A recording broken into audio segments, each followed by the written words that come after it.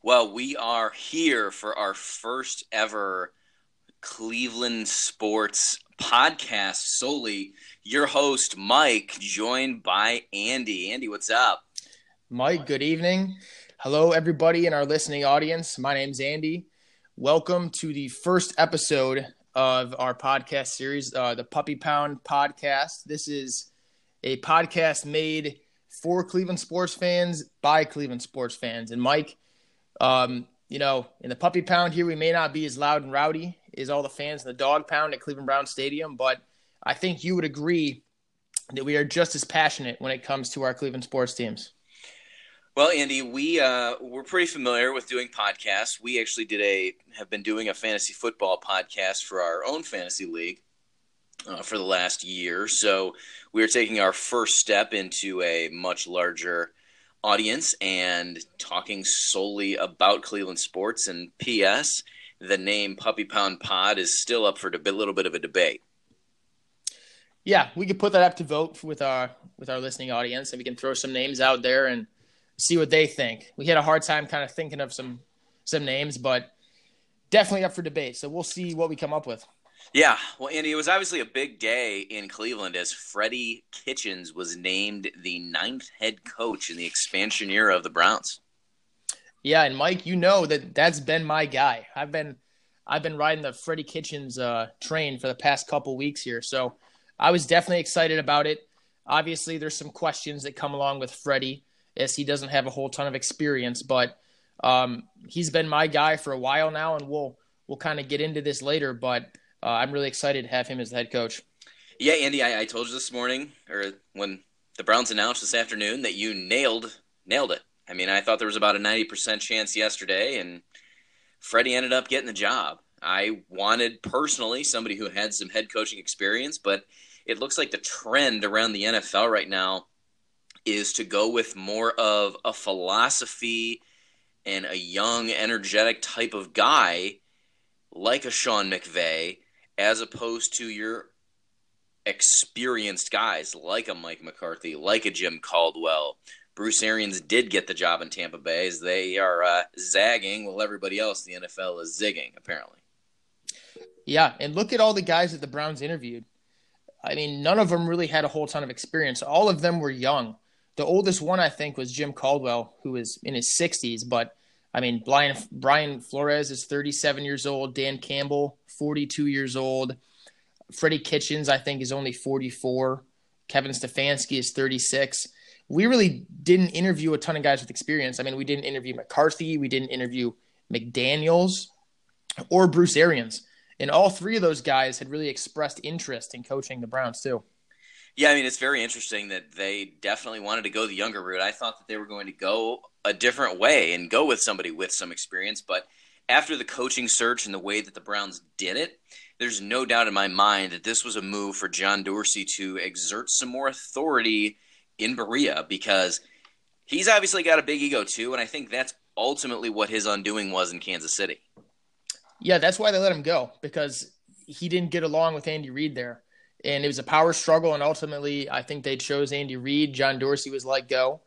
So you kind of brought that up yesterday, Mike. You made a good point that maybe he needs a guy with less experience that is going to will be less threatening to him. Yeah, I mean, it's very possible. I mean, like I said, John Dorsey has an ego, but you know what? He deserves to have an ego, because with that draft class that he just pulled out, I mean, the number one rated draft class in the NFL, the most wins of replacement over replacement 4. I mean, very impressive personnel guy.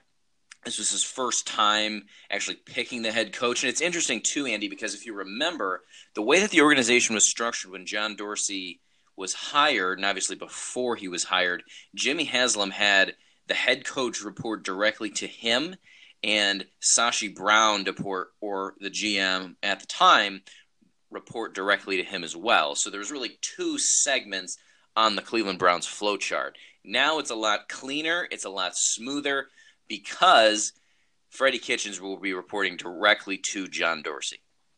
And really, that's how it should be. And I didn't like how that was in the past, because Hugh Jackson would always go over Sashi, and complain and, plead his case to Jimmy Haslam. And it really is a miracle that Hugh stayed around this year as long as he did. And I think part of that is because he was able to go directly to Jimmy Haslam. And Mike, let's face it, Hugh Jackson is a con man, and he's a very good talker. He's very good at convincing people. I mean, it's not his fault. It's not his fault. It's the player's fault. I mean, hell, Mike, as he famously said after his tenure in Oakland, he may be the head coach of the Cincinnati Bengals. I mean, how is that even possible? Hey, man, I got my fingers crossed on that. I hope to God that he is the coach of the Bengals and we get to see him twice a year. That would be great. Infuriate Baker, somebody else to grind his axe against. I mean, that would be outstanding. Well, if you remember, too, Andy, Hugh obviously wanted his boy A.J. McCarron, the Cincinnati Bengals backup, and thank God Sashi Brown blew that trade up because we would have traded Nick Chubb for A.J. McCarron. Yeah, and A.J. McCarron, Andy, not even on an NFL roster currently. No, I think he was on 2 or 3 different teams this year. I think he finished with Bills, Oakland. And I think he got cut by the Raiders. Yeah, so he's currently out of the league. So, I mean, that honestly was Sashi Brown's best move, was sabotaging that trade. To this day, I still think that he sabotaged it to keep his precious draft picks. And tanking for Miles and Baker. Absolutely. Well, Andy, let's go around the NFL a little bit and talk about some of the recent coaching hires and the jobs that are out there. I mean, it's like we said before. I mean, it's really the state of the NFL right now is different than we've really ever seen, and I think a lot of it has to do with Sean McVay. And if Sean McVay breathed on you at some point in your life, you have head coaching potential. Absolutely, everybody's trying to find the next Sean McVay, and I mean, look at what the Cardinals did. And look who they hired. I mean, Andy, I was shocked about that. I mean, when Cliff Kingsbury got fired from Texas Tech, okay, that's fine. He's offensive coordinator at USC. Not up for any major college jobs. I mean, maybe he'd be considered for a position coach or potentially a quarterback or an offensive coordinator in the NFL. But to name him the head coach, the Arizona Cardinals, what the heck? And Andy, Cliff Kingsbury was in New York interviewing with the Jets, and the Jets didn't want to let him leave town. So he had a bidding war. He had 2 teams. I mean, the best thing, in my opinion, on Cliff Kingsbury's resume is that he hooked up with Jessica Simpson and Britney Spears. Hey, props to him for that. True. But I agree with you. In Cliff Kingsbury, I question his talent evaluation and I question his coaching ability because he let Baker leave Texas Tech. He didn't want to give Baker a chance after he had walked on there. So that's why Baker ended up transferring to Oklahoma, where he ultimately won the Heisman, became the first pick in the draft. And Mike, he couldn't win with Patrick Mahomes. So 2 of the best young quarterbacks in the NFL currently, he either didn't like or he couldn't win with. So not a huge fan of Cliff Kingsbury, but you know what? But don't worry. He's young and he's innovative because that's apparently all that matters now. It might be another free win for the Browns because they play the Cardinals, and you better believe that Baker's going to be motivated for that game. Yeah, I'm definitely looking forward to that game, and I think that game will be a win. But you know what? Probably a decent fit with Josh Rosen. Maybe the 2 can go out on the Arizona town and try and look for some women together. Hey, we'll see. Since Cliff Kingsbury will not be on the recruiting trail anymore, talking to the mommies of the players. Yes, absolutely. He's going to be out. He's going to be out in Arizona for sure. Well, the Packers hired Matt LaFleur, and wasn't he in the Dodgeball movie? Yeah, that sounds familiar.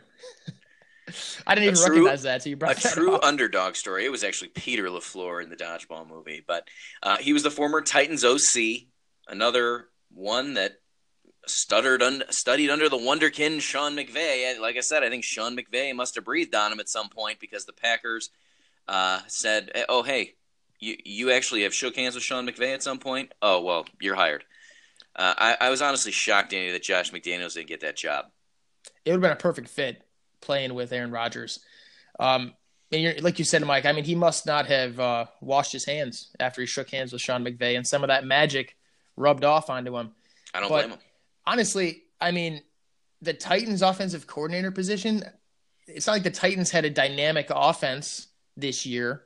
I didn't understand that hiring at all. And like, I agree with you. I think Josh McDaniels would have been perfect. He's, worked with Tom Brady for years. He would have walked into a position where he was comfortable. And, I think maybe it just speaks volumes about Josh McDaniels. And I think a lot of teams may still be rubbed the wrong way with how he left the Colts last year. I agree. I mean, I definitely think his reputation is sullied throughout the league at this point. I mean, he obviously had the handshake deal, was recruiting coordinators. I mean, he recruited Matt Eberflus, who was a candidate for the Browns' job to be his defensive coordinator, and they obviously had a great year. And then he backs out in the 11th hour. I mean, it was kind of a shady thing to do. I mean, but he probably was unsure if Andrew Luck was going to come back and play well. So, I mean, I kind of understand it. But ultimately, you got to be a man of your word, dude. But on a side note, the Colts GM, Ballard, is good friends with Dorsey. He actually was under Dorsey in Kansas City. So I think because of the McDaniels snub on the Colts, that's one of the major reasons Dorsey didn't even include McDaniels in the interview process. Yeah, there's a few reasons. And I agree with that. But going back, listening to John Dorsey's interview after week 17, the first thing that he brought up with what he was looking for in a head coach was a man of character. He said that before I want a young guy, before I want a guy with offensive experience, a guy with, just experience in general. He said he's looking for a man of character. Clearly, he did not think that McDaniels had a lot of character. And also, Mike, I had heard that John Dorsey's current agent was the former agent of Josh McDaniels last year. And he left Josh McDaniels after he decided to back away from the Colts job. So there could be some connection there. I think that rubbed John Dorsey the wrong way. Also, I had heard that McDaniels' camp, they did express interest in the Browns job, but they went directly to Jimmy Haslam. They didn't go to John Dorsey. So as you said before, look at the way that it's structured, how Freddie Kitchens now reports directly to John Dorsey. He's not reporting directly to Jimmy Haslam. I think that also probably rubbed him the wrong way because that didn't work with Hugh Jackson, with Sashi Brown or John Dorsey. So I think for all those reasons, you didn't get an interview with McDaniels because clearly he's a great play caller and he has experience.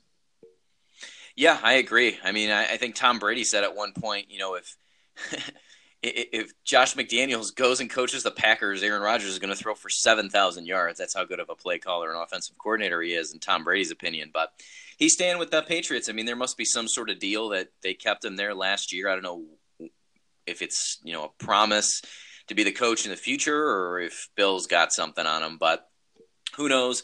He's not a candidate for anybody right now. He is staying in New England. And, Andy, a guy that I was really actually interested in when the Browns fired Hugh Jackson was Bruce Arians. And Bruce Arians came out and said, hey, the only job I would come out of retirement for is the Browns. Well, obviously, good old Brucey boy lied to us, and he's now the head coach of the Tampa Bay Bucs. Yeah, but I can't blame Bruce either because the Browns never really expressed interest in him. But I agree which I'm pretty shocked by, but obviously, like we said, it was very clear the Browns wanted somebody young who could relate to Baker, have a good relationship with him, and grow together over time. I mean, Dorsey's plan is to have these two together for the next 10 to 15 years. Absolutely. And Bruce Arians is 66, so that could be He's part of the reason. He's not going to be there. Exactly. If he was a little bit younger and he didn't have health issues, I mean, he had to previously retire because of heart issues when he was in Arizona. No doubt he's a great offensive mind, and he would have been perfect in this system because Freddie Kitchens is actually a disciple of his. So you could have kept Freddie Kitchens as the OC, Bruce Arians as the head coach. But like you said, Mike, I think ultimately it came down to age. And if Bruce Arians was 10 to 15 years younger, he may have been the guy. And had the resume that he does. But, yeah, I agree. I mean, I always wish that Bruce Arians would have got a shot to coach the Browns. I mean, he was the OC for a couple of years here in Cleveland, but unfortunately it wasn't meant to be. I think he could be really good in Tampa, though. They have a lot of weapons. I mean, I know Jameis is a nutcase, but if they can keep Jameis under control, and I mean, look at all the receivers they have there. That could be a scary team under his offense. Well, I think Deshaun Jackson wants to go back to Philadelphia, I heard. But, but they do have Adam Humphries, who's a pretty good receiver who came on last year. They have Goodwin, who's pretty good, as well as somebody by the name of Mike Evans, who I don't know if you've ever heard of him before. I heard he's pretty good. And they also got O.J. Howard, who blew up this year. O.J. Howard, good tight end. Yeah. Absolutely. They do have some weapons. Obviously, I think they really need to fix the defense. And it's rumored that Todd Bowles, former coach of the Jets, recently fired. Coach of the Jets will be going there as Bruce's defensive coordinator.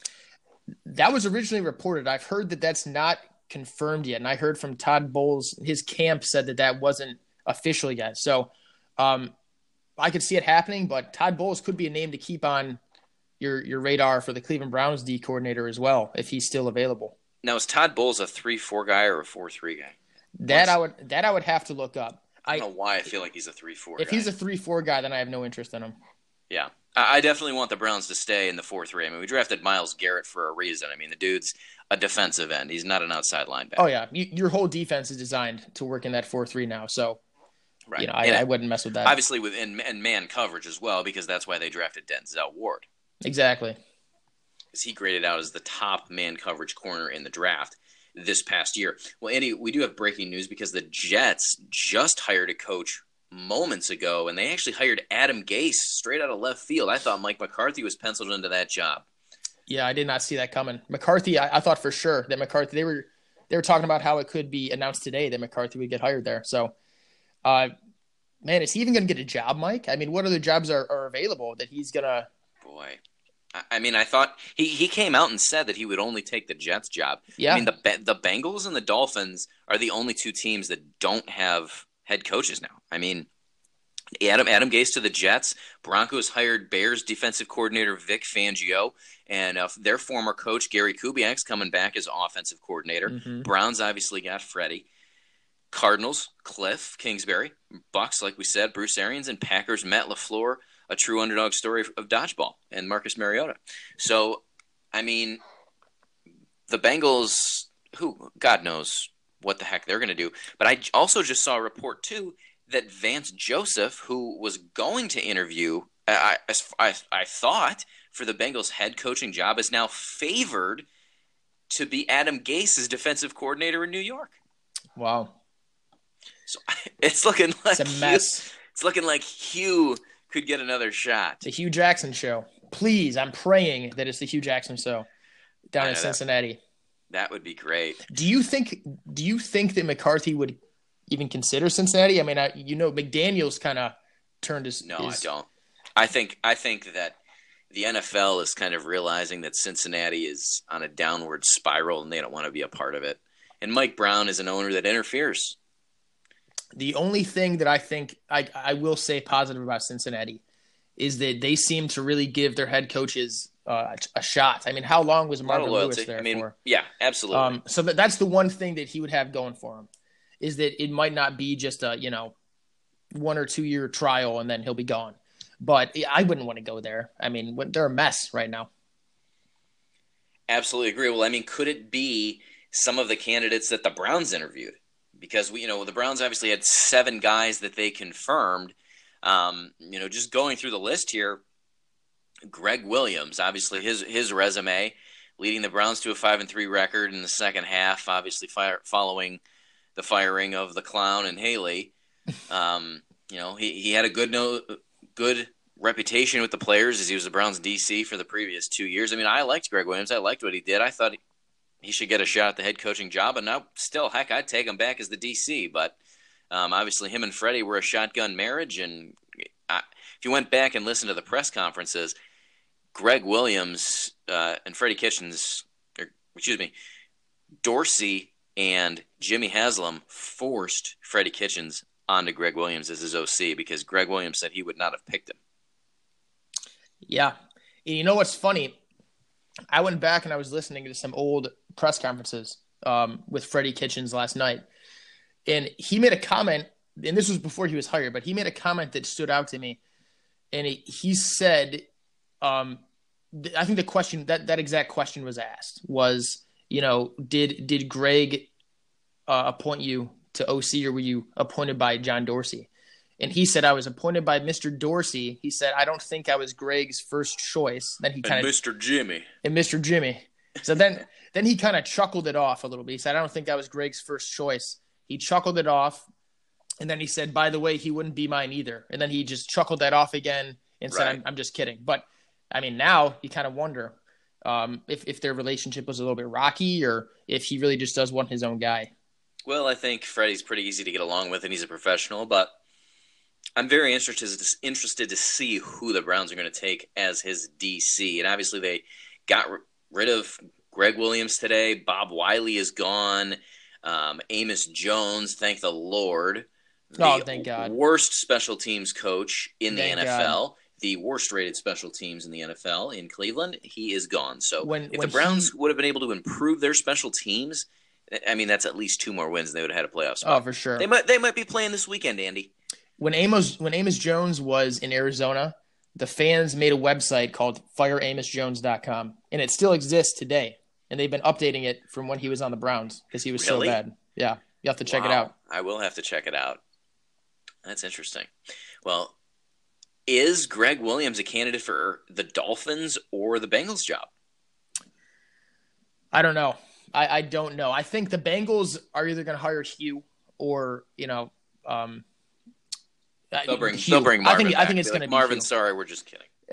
Hugh or Marvin, one of the two. I don't see Greg getting another head coaching job, in my personal opinion. I agree. I think he's just a coordinator. And like you said, I agree with you. I am going to miss Greg. I mean, overall, our defense this year wasn't ranked too high. Our secondary, Mike, by Pro Football Focus, was ranked 8th overall. Right. And we also had a lot of injuries throughout the year. Greg definitely did a good job keeping the players disciplined. They always played hard for him. And he was entertaining as hell. So I'll definitely miss having Greg. But as far as a head coaching job again for him, I just don't see it. No, I agree with you. And obviously, I think that he did a pretty good job coaching. I mean, I love how much he likes to blitz, which is refreshing to see. I mean, obviously, the call at the end of the game in Denver where Peppers came on the blitz and sacked Case Keenum to end the game, that was awesome. That was awesome. Yeah. But the fact of the matter is the Browns' defensive line ranked 26th in the NFL, and their defense only ranked 29th. So there's a lot of improvement that needs to be made, especially with a lot of the developing young talent that we have on the defense. I mean, the defensive line, I think, is probably going to be, and should be, the run defense should be Dorsey's first priority in the offseason. I mean, Freddie Kitchens came out and said it in one of his press conferences when he was OC, I think before the Baltimore game, that you have to be able to run the ball when they know you're running the ball, and you have to be able to stop the run. So he's exactly right about that. And I hope that that's his philosophy as the coach.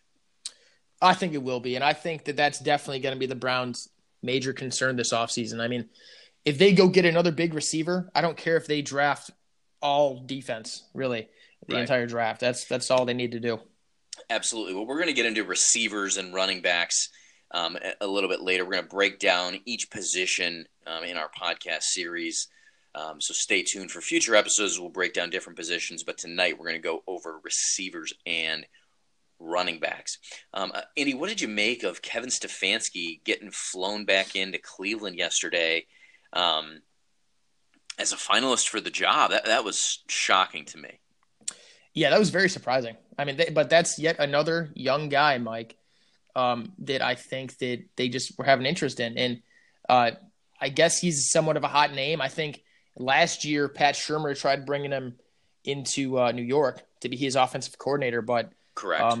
The Vikings blocked that from happening because they must have saw something in him that they wanted to keep him around. But, Mike, talk about experience.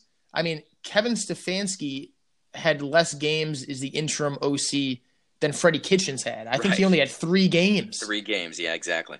So, we may never really know if that was they may have brought him in and interviewed him for head coach strictly because at the time he was still under contract with the Vikings, but they may really have been trying to just interview him for the offensive coordinator job, maybe to pair with Freddie. We may never know that, but that's what I'm kind of thinking.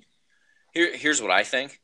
Kevin Stefanski is a former Ivy League football player, and he is an analytics fiend. He loves analytics, and I think that on the search committee, Paul DePodesta, the Browns' strategy officer and analytics guru, probably pushed hard for this guy.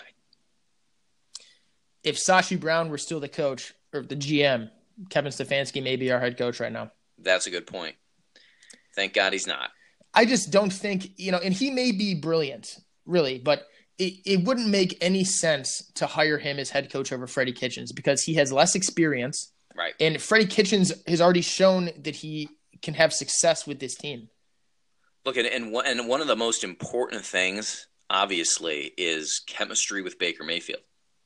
I mean, I heard that Baker was actually FaceTimed in to the job interviews with these 7 guys.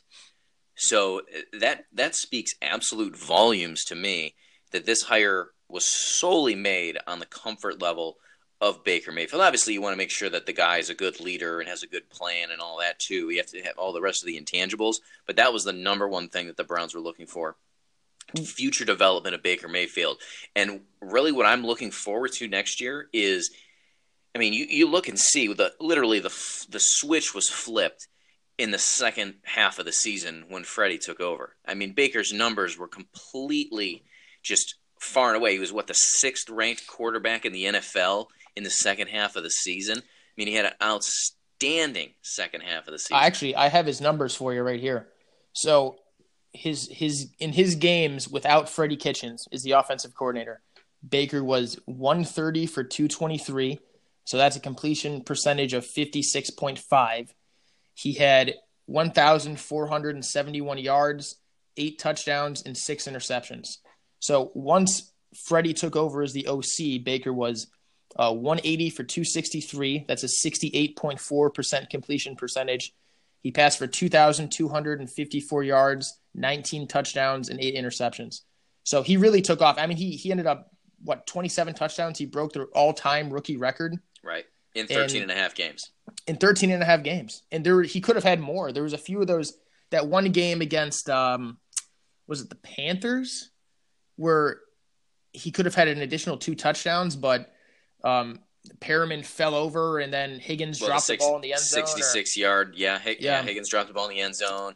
Perriman, after that 66-yard pass that traveled 65 in the air. I mean, granted, I'm glad Perriman caught the ball, but then Chubb got the rushing touchdown after that. Also, don't forget the fact of in Houston, Antonio Callaway fumbling the ball at the 1-yard line. Yeah. Right after he caught the touchdown, which got called back for holding. Right.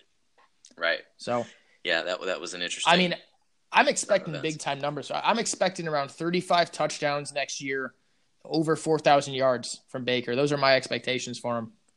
Yeah, I would agree with you there. And the point I was going to make ultimately is that you give Baker and Freddie the entire offseason to work together to build off of the chemistry and the knowledge that they already have on each other. I really, really like the Browns' odds going into next year with that. Well, a couple other candidates that the Browns interviewed, obviously, were Dan Campbell, tight end and assistant head coach for the New Orleans Saints. He was a former NFL tight end for the Saints and the Dolphins. Matt Eberflus was a first-year defensive coordinator with the Colts. He runs a cover 2, which isn't really a fit with the Browns' current scheme, but it is a 4-3 defense. He had college coaching experience at Toledo in Missouri, was the Browns linebackers coach in 2009. I think he's an up-and-comer, Andy. Yeah, I definitely think he's an up-and-comer. On the defensive side, yeah. For sure. I don't think he was the right fit for us as our head coach, but I think he's going to be a good coach in this league. Yeah. The Browns also interviewed Jim Caldwell, former head coach of the Lions and the Colts, 62-50 career record. He was the Colts offensive coordinator and assistant head coach when they won the Super Bowl with Peyton Manning.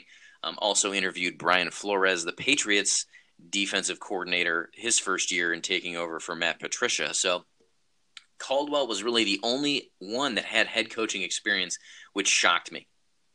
Yeah, it was very surprising, really. And a lot of those guys I'd never heard of, honestly. I mean, I'd never heard of Brian Flores or Matt Eberflus or Dan Campbell. So right, first-year coordinator guys. Yeah. But, Dorsey may just, as people have said too, Dorsey may just also be doing his due diligence where, if the Browns have a lot of success, which I think most people think they're going to have, in the future, and some of their coordinators are leaving, I think he wanted to interview young up and coming guys that may be available down the line, and just so he had an early jump on them if coordinators leave and he has to get new ones. Well, that's very true. That's very true. And it'll be very interesting to see what the Browns do position coach wise. But Andy, let's dig into more of our current head coach, Freddie Kitchens. So crazy stat, obviously. I mean, with Freddie Kitchens as the offensive coordinator, the Browns offensive line allowed 7 quarterback hits on Baker in their final 8 games. Yeah, that was insane. With Haley and Tweedledee Hugh Jackson, they allowed 61 quarterback hits in their first 8, with Tyrod playing 2.5 and Baker 5.5. Isn't that crazy? Unreal. There was 0 discipline with Hugh Jackson. Well, and Todd Haley. I mean, he was just too busy arguing. Funny you should mention discipline. You actually remember from Hard Knocks when Freddie Kitchens brought up the fact that, why are we resting players? And then Todd Haley took over and got into it with Hugh Jackson. I do. I actually have that clip if you want it. Yeah, let's hear that. I haven't heard it in a while. The only thing, Coach, I'd say is when we talked about these people missing practice, I think it would help if, all right, I'm fine if Joe thinks that they need to take the day off, but can he be dressed and just put it on me that he won't get any reps? Well, I think for the new coaches here, we're not taking guys out because they're special or anything like that. We take them out for preventative measures. Yeah. And normally the team has understood that. Yeah, well, I understand there's a rhyme and reason for doing it. It's been Duke has had a history of pulling, and if we end up losing him or missing him, it doesn't help us. Guys, this is all for preventative measures. Nobody's trying to take anybody out. It hadn't been a problem. I have an opinion on it, and we need to get so much done, and I know I said that to you and we joke about it, but if we live in our fears, I mean, our team has to get mentally tougher and be able to fight through the shit that we got to fight through. We got to change this drastically, and if we got guys that haven't done shit sitting around doing nothing, I just don't know how we're going to do it. Well, I respect you saying that. I mean, I used to sit in the same chair. Let me finish. Let me finish. I used to sit in the same chair as you guys sat. I used to feel the same way. I just want to kill them, okay? Until all of a sudden I sat in this chair, and then they're not there. And you don't get them to practice. And you can't get them through, and then you don't have them for 3 weeks. And I'm not living in my fears. That's real. And I think we all can appreciate that. Anything else? He's a clown. He's a total clown. Yeah. He wouldn't listen to anybody. And that's why he's not here anymore. And Freddie Kitchens, that was really his first appearance. First time we saw him was that Hard Knocks episode, and he brought up a great point. I mean, these guys are professional athletes. Get their asses out on the field. Get them practicing. I mean, the mindset of the Cleveland Browns and the culture was totally changed after Hugh Jackson left. Just totally. For sure. For sure. Well, I mean, it just goes to show. I mean, Duke Johnson has a history of pulling. Well, so we're going to rest him, and he doesn't have anything wrong with him now. We're going to rest him just because there's the chance that he may pull his muscle. Because he has a history of it. Okay, well, maybe don't give him as many reps in practice. Make sure that the trainer stretches him out better. Make sure he's hydrated. I mean, Andy, you are a physical therapist. Yes, I am. How does that sound to somebody who's actually a professional? It sounds ludicrous. Because the guy, Hugh Jackson, didn't say Duke Johnson has a pulled hamstring or he pulled his hamstring today. He said he has a history of pulling. That doesn't make any sense to me. So, Mike, I have a history of dragging my feet when I walk, and I could potentially trip. So does that mean that I should just roll around on a wheelchair for the rest of my life to prevent myself from possibly falling over? I think so. Yeah, I think that would be the next logical thing. If you need somebody to push you, I'll help you out from time to time.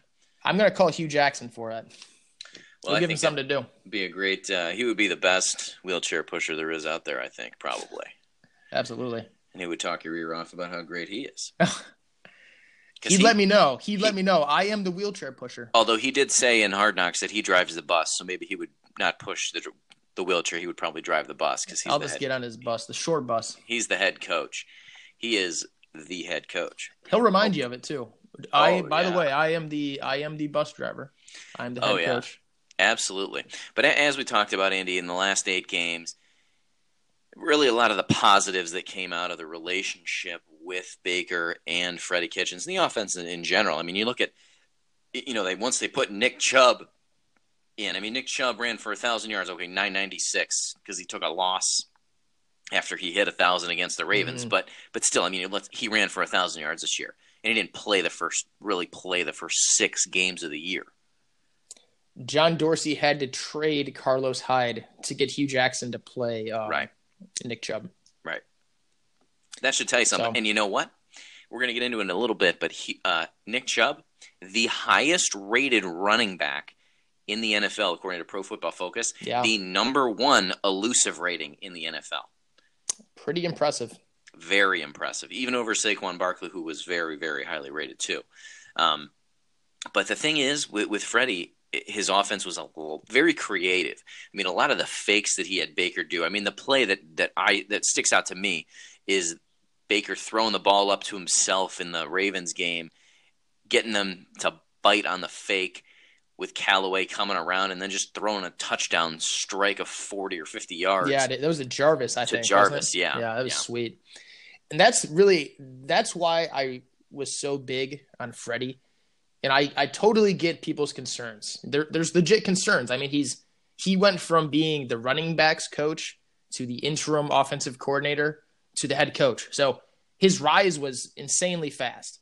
But obviously, I think, I think there's a difference between keeping him because you're afraid to lose him, which I hope that's not the reason the Browns kept him. I think that they kept him because they see something in him and they think that he can be a great head coach. But the thing that I really liked about him was how he helped Baker build and succeed. And he put Baker in a position to succeed.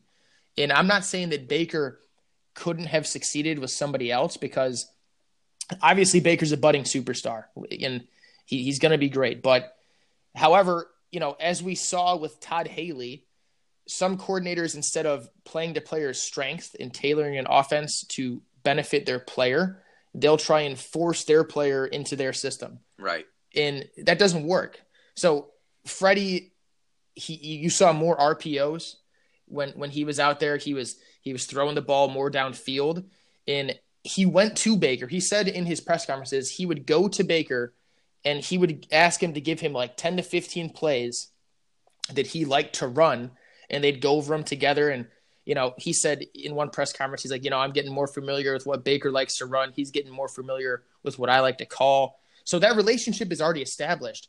And Baker just set the rookie record in NFL history in 13 and a half games for passing touchdowns with Freddie Kitchens is the OC. So that was the main thing for me of why I wanted him to stay. Yeah, I mean, why change that up? I mean, personally, I was hoping for an experienced coach and keeping Freddie regardless. But you know what? If the Browns project out, and a lot, Andy, a lot of it is projection. I mean, you have to project out, regardless of who your candidate is, about what they project to be as a head coach in the future. I mean, you want this guy to be there for 5, 10, 15 years. I mean, it's going to have to be somebody who has good leadership skills, and I think Freddie does. He's an authoritarian leader, meaning he's going to let you have it, and then he's going to be your friend. I mean, he's not authoritative, not authoritarian. Mm-hmm. He's not a completely in-your-face crazy psychopath, but he'll let you have it. Then he'll be your friend. I mean, he's a very personable and well-liked guy. I think he has a good balance of that. And Carson Palmer loved him in Arizona, and he helped resurrect his career there. I think Freddie is accountable and humble and hardworking. And one thing I really didn't mind about it at all, I really liked, he didn't politic for the job or pass the blame like Hugh Jackson did. I think Dorsey really respected that too. Absolutely. And that's one thing that you can't measure, and it's not going to show up in stats or, regardless of experience. is culture. Culture is so important, not only in pro sports, but just in life in general, in workplace in general. You have to have good culture. And I think Freddie brings that. Like, as you said, all the players loved him. They respect him. Previous players have loved and respected him and talked him up. So I think for John Dorsey, culture and scheme and fit for this team was more important than experience.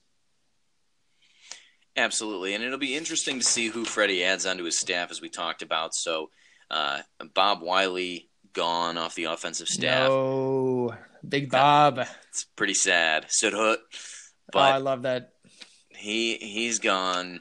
They'll have to get a good offensive line coach. I'm glad that they kept wide receiver coach Adam Henry. He was Jarvis's wide receiver coach in college. He has a good, solid relationship with him. And, you never know if Odell Beckham, but I don't think the Giants are going to trade him, unfortunately. Fingers crossed, man. I don't think the Giants are going to trade him. It actually, the way that his contract is structured, I think it benefits the Giants to trade him. Well, we'll see about that another time. But that's for another podcast. Yeah, absolutely.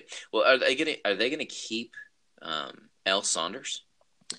From what I don't know. I haven't heard that he's been released yet. So I'm hoping, because I think that Al Saunders or Adam Henry could be potential offensive coordinator candidates for Freddie. Or Ryan Lindley even. Or Ryan Lindley, yeah. So I hope they keep Al Saunders. He's another fiery guy. He's an older guy, but he has a lot of experience in the NFL. He does. And I think the players like him. So, well, in the defensive coordinator hire, what I really would like out of that position is somebody who has some head coaching experience. That's going to be important. If you look at the Rams when they hired Sean McVay. Wade Phillips. Back to Sean McVay, exactly. Wade Phillips, a guy who has been a head coach in the past. He's very experienced. McVay can lean on him if he needs to. So that would be ideal, obviously, if you get a guy with experience like a Vance Joseph or a Chuck Pagano. I think I would really like. I would take Chuck Pagano. And I think Chuck Pagano worked with Bruce Arians briefly in Indianapolis, correct? Because I think Bruce Arians was the interim coach when he was out with cancer. Oh, yes, that's correct, in Indianapolis, yeah. Mm-hmm. And Arians has a connection with Freddie. So, I mean, I don't know if that means anything, but Chuck Pagano is a name that I like. He's a good guy. He has experience. He's defensive-minded. I think that would be really beneficial to have with a young coach like Freddie Kitchens. Yeah, absolutely. I mean, you also have Vance Joseph out there. If he's not the head coach of the Cincinnati Bengals or the defensive coordinator apparently on the Jets now, would you take Marvin Lewis? He's definitely a guy with experience.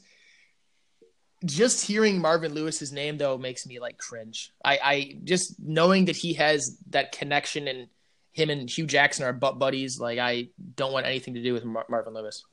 Fair enough.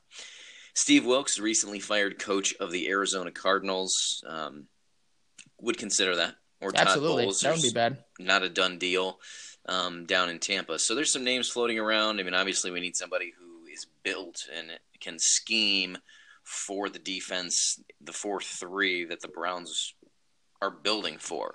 I don't want to completely overhaul and change everything. They just need to beef up their D-line, add a couple linebackers, and I think they'll be in good shape. Yeah, it would not be smart to switch from a 4-3 to a 3-4. I mean, you have the horses for the 4-3. Just leave it as is. Yeah, absolutely. Well, Andy, you got anything else on the coaching search, the coaching candidates, Freddie Kitchens, anything like that? No, nothing. I'm excited that we finally have our guy. I think Freddie's going to be successful, and I hope that him and Baker can have a strong relationship for the next 10 to 15 years. I mean, that would be phenomenal. Yeah, that would be outstanding in the ideal situation. Well, Andy, what we're going to do is let's transition over to some individual players on the Browns. And obviously, our goal for this is to make it a Cleveland sports podcast. But let's face it, the Cavs are playing right now, and they are the worst team in the NBA, the worst defensive team in the NBA by 3 points per 100 possessions. They're not real fun to talk about. So we're going to stick with the Browns, and what we're going to do today is pick two positions, running backs and receivers, And we're going to talk about their grades and how they performed this year in next episodes. We're going to go over quarterback, offensive line, and tight end. Then we're going to shift over to the defense in a future episode after that. Wendy, let's start with the running backs. And like we mentioned before, Nick Chubb did not start until week 7, had just about 1,000 yards rushing. He had an outstanding rookie season. Oh, phenomenal. Absolutely phenomenal. And how could you not start this guy right away? I mean, early on in the season when week 3 against the Raiders, that's when you kind of got your first glimpse of him where he, I think, had like over 200 yards rushing on 3 carries or something just stupid like that. Like 120 yards on 3 carries, yeah. Yeah. And I think you had him on your bench that week in fantasy. Oh yeah, I did because he wasn't the starter yet. Right. I remember looking at your fantasy team like, oh my god, how does Nick Chubb has like 30 points on your bench, 3 carries, crazy. But the thing I like most about Nick Chubb is the fact that he just breaks tackles, man. He had so many broken tackles, and like I said before, he was the most elusive running back in the NFL, and he's not the fastest guy that you're going to see, but he's pretty powerful. He's got a really good combination of speed and power. Yeah, for his size, he has pretty good speed, I think. And it takes him a while sometimes to get going. He doesn't really have that burst, but he does have breakaway speed, which is something you didn't see with Carlos Hyde. And like you said, I mean, he had 996 rushing yards, 5.2 yards per carry, Mike. I mean, that's pretty good. And then 8 rushing touchdowns. Yeah. 149 yards receiving, 2 touchdowns. So, I mean, he had a double-digit touchdown year for a rookie. I mean, that's outstanding numbers in production. But the fact of the matter is his hands are actually a lot better than I thought. I mean, that 1 touchdown catch that he had against Cincinnati where Baker lofted it up and he caught it over the back of the cornerback, that was awesome. That was ridiculous. Yeah, that was phenomenal. And I'd like to see him get more involved in the passing game next season because he's just such a dangerous weapon. You know, just if you can utilize him as a receiver, he's going to be hard to stop for sure. Absolutely. And we also mentioned Pro Football Focus graded him the number 1 running back in the NFL. 87.5 out of 100 grade. So, I mean, it was close among running backs, but the thing is Nick Chubb got the edge, and he was the number 1 rated back in the league. And, Mike, there were some people last year that wanted Saquon Barkley at number 1. I mean, you got Nick Chubb in the 2nd round. So that's value. That is value. And that's why you don't take running backs in the top 5. Because look, I mean, Saquon Barkley is a special player. If he was available at 4, take him. But the fact of the matter is the Giants are going to regret not drafting Sam Darnold for a long time. And they are going to have to see him a few miles down the road playing for the Jets. For the next 10 years. 10, 15 years. Exactly. And that will be one of the biggest regrets because good old Eli does not have much time left in the league. Eli is a statue, man. He's done. Done. No, I don't see the Giants being good for quite a while. And a running back, I mean, let's face it. I mean, he at the best, he gets you maybe 1-2 wins on his own, just being the elite top productive running back in the league. But a quarterback has the possibility of getting you 6, 8, 10 wins on his own. And not only that, running backs, I mean, their shelf life is like 5 years on average. You know, look at these quarterbacks. Unless your name's Adrian Peterson. Then you're going to play forever, apparently. But, I mean, these quarterbacks now are playing into their 40s, Mike. I mean, the rules are designed to protect them. Right. So, I mean, getting Baker, I fully expect Baker to be around for the next 10 to 15 years, as long as he can stay healthy. And speaking of a quarterback in his 40s, Baker Mayfield actually had pretty similar stats to Tom Brady this year. Yeah. Impressive for a rookie, huh? Pretty darn near identical, actually, and he only played 13 and a half games. Well, let's move on to Duke Johnson, who had a bit of a letdown year. It was kind of confusing what the Browns were doing with him. He didn't have a rushing touchdown this year. He had 3 receiving touchdowns, 200 yards on the ground, 5 yards per carry, and 429 receiving. But early in the season, I mean, we were very confused with what Hugh and Todd Haley were doing with him and why he wasn't seeing the field. Yeah, I mean, he didn't see anything with Hugh Jackson. And I think part of that might have just been that it was a really, really crowded backfield. But Hugh, I mean... But Nick Chubb wasn't playing either. He wasn't playing... Well, yeah, that's true. That's true. Duke was the number 2 guy. I just don't think that Hugh Jackson liked using running backs. I mean, back 2 years ago when we had Crow, he'd come on like every post-game press conference and say, we got to get Crow more involved. We got to get Crow more involved. But they'd never run the ball, ever. Well, they were always losing too, but true. You know, that also has something to do with it. I was surprised to see that Duke had 430 receiving yards, to be honest, this year. I did not think he had that many. And I think that they need to get him more involved. Well, it's because Baker spreads the ball around very well. He does, but I still think that Duke was a little underutilized.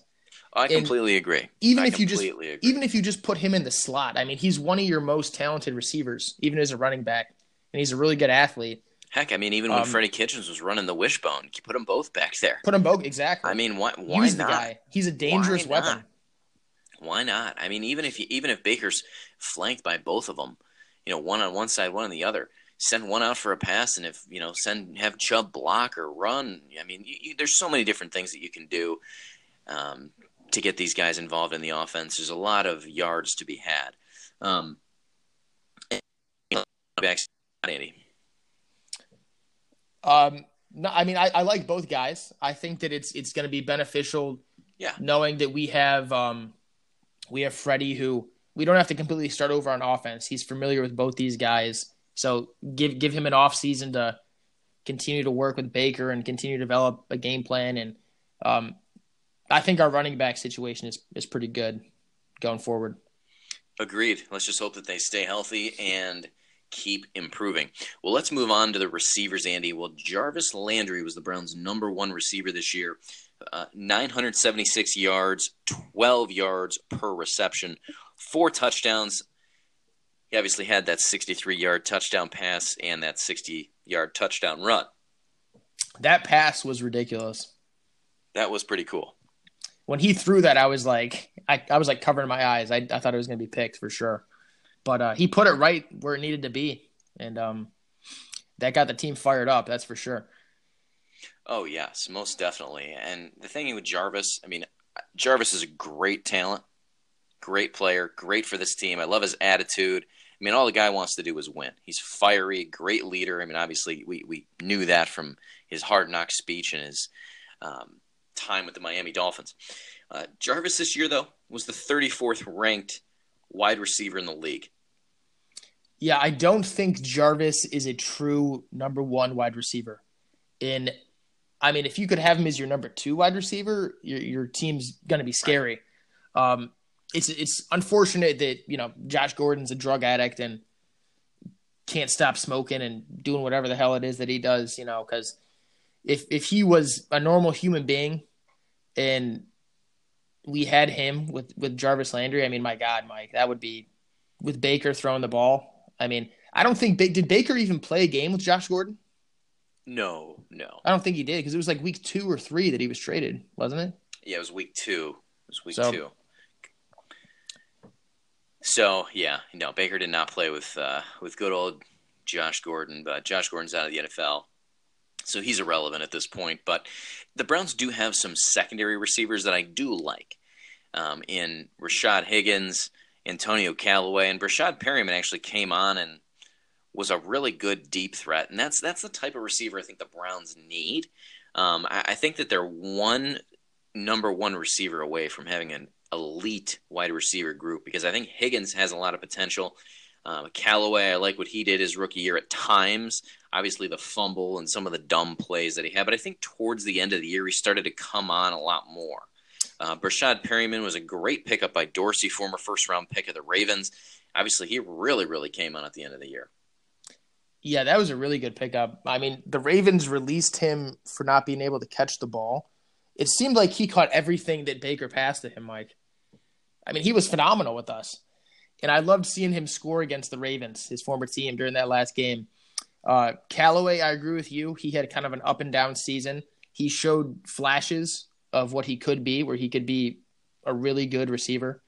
But he has to be more consistent, I think, with catching the football first. As a receiver, that's the most important thing. You have to catch the ball. And improving his route running a little bit and holding on to the football, not fumbling it. But overall, I mean, he's only 22. He just turned 22 today. I like his potential and his upside. Yeah, I mean, the question is he a number one receiver, though? Do you think he has the potential to grow into that and be the guy that Baker and the Browns really need to step up and be the guy? Hard to say, honestly. I mean, if I were saying it right now based off his rookie season, I'd probably say no. But a lot of rookie wide receivers take a big step in year two. And don't forget, Antonio Callaway didn't even play college football last year. Yeah, that's true. I mean, when he was drafted, we got him in the 4th round. Everybody said he was a first-round talent. Right. So as long as he can, stay out of trouble, first off, which I pray he can, and I think the Browns are developing a good culture that can kind of help him with that. He has the potential to be a number one. It's hard to predict, though, with any of these guys. Absolutely. Well, Rashard Higgins definitely came on this year. 572 yards, 4 touchdowns. He had a Pro Football Focus grade of 68.1, which is above average. Antonio Callaway, 5 touchdowns, was a favorite of Baker's in the end zone a few times this year. Pro Football Focus had him at a 63.6, which was average. And Breshad Perriman, how many games did Perriman actually end up playing? Was it 6? 6 games? I don't think it was very many. No, I think, around 6 or 7, I would guess. Yeah. But he had 340 yards, 2 touchdowns, and he had a pretty good Pro Football Focus grade, Andy. 71.8. Yeah. Yeah, he caught most of the passes that were thrown to him. When the ball was passed to him, he rarely dropped it, which was, like I said, surprising because that was the big knock on him. Let's see, Breshad, he was actually dressed for 10 games. But oh, wow, he played that many. He did, yeah. Okay. So only 16 receptions, 340 yards, but he was the deep threat for Baker. No doubt about it. I mean, that's fine. If the Browns envision him as their number 4 receiver, somebody who's going to come in and stretch the field out when they go spread out wide, that's fine with me. That's somebody I would definitely retain next year. Pretty much anybody else, those 4 receivers, I'm definitely keeping next year. 100%. I'm keeping those 4 guys. I feel good about them, but I'm definitely looking to bring in another stud if you're able to. If Odell is available, I don't care how many first-round picks. Give up 2 first-round picks. I mean, go get them because the Browns are going to be in win-now mode. I'm glad you're coming around to the dark side, Andy, because I feel like I said that like 2 months ago, and everybody was like, no, you can't do that. Who cares about the draft, honestly? No, I care about the draft, but the thing is, though, the only way that the Browns are going to get a number 1 receiver is either through the draft or via trade, because wide receiver free agency this year is very light. I mean, you may see Larry Fitzgerald out there. I mean, okay, he's 50 years old. I love Larry Fitz, always have, and he probably would be a good leader for this young group, but we have Jarvis as the veteran leader and Golden Tate. I'd consider taking Golden Tate, but there's really no true number 1 elite receiver out there. And here's the thing about the draft picks now. We have our franchise quarterback. We have most of our skill positions are filled with a really good player. We're not going to be in the position anymore where we're going to be picking in the top 5 or top 10. So, if you can get an elite player, trade the picks. Right. Good teams do that all the time, and it benefits them. And really, and we'll talk about this in future episodes, and we've talked about this before in our fantasy podcast, but when you have a rookie quarterback in his rookie contract, you really have a huge opportunity to go all in and to win. Because once we have to pay Baker, Baker's probably going to be one of the highest paid quarterbacks in the league when it comes time to pay him. So you can really build up the rest of your team right now and really go for it while Baker's still young and underneath that rookie deal. Absolutely, 100%, Andy. Well, we are out of time. Thanks, everybody, for tuning into the podcast. We will be back every Wednesday night with a new episode. Hope everybody has a great week, and we are out. Good night, everybody.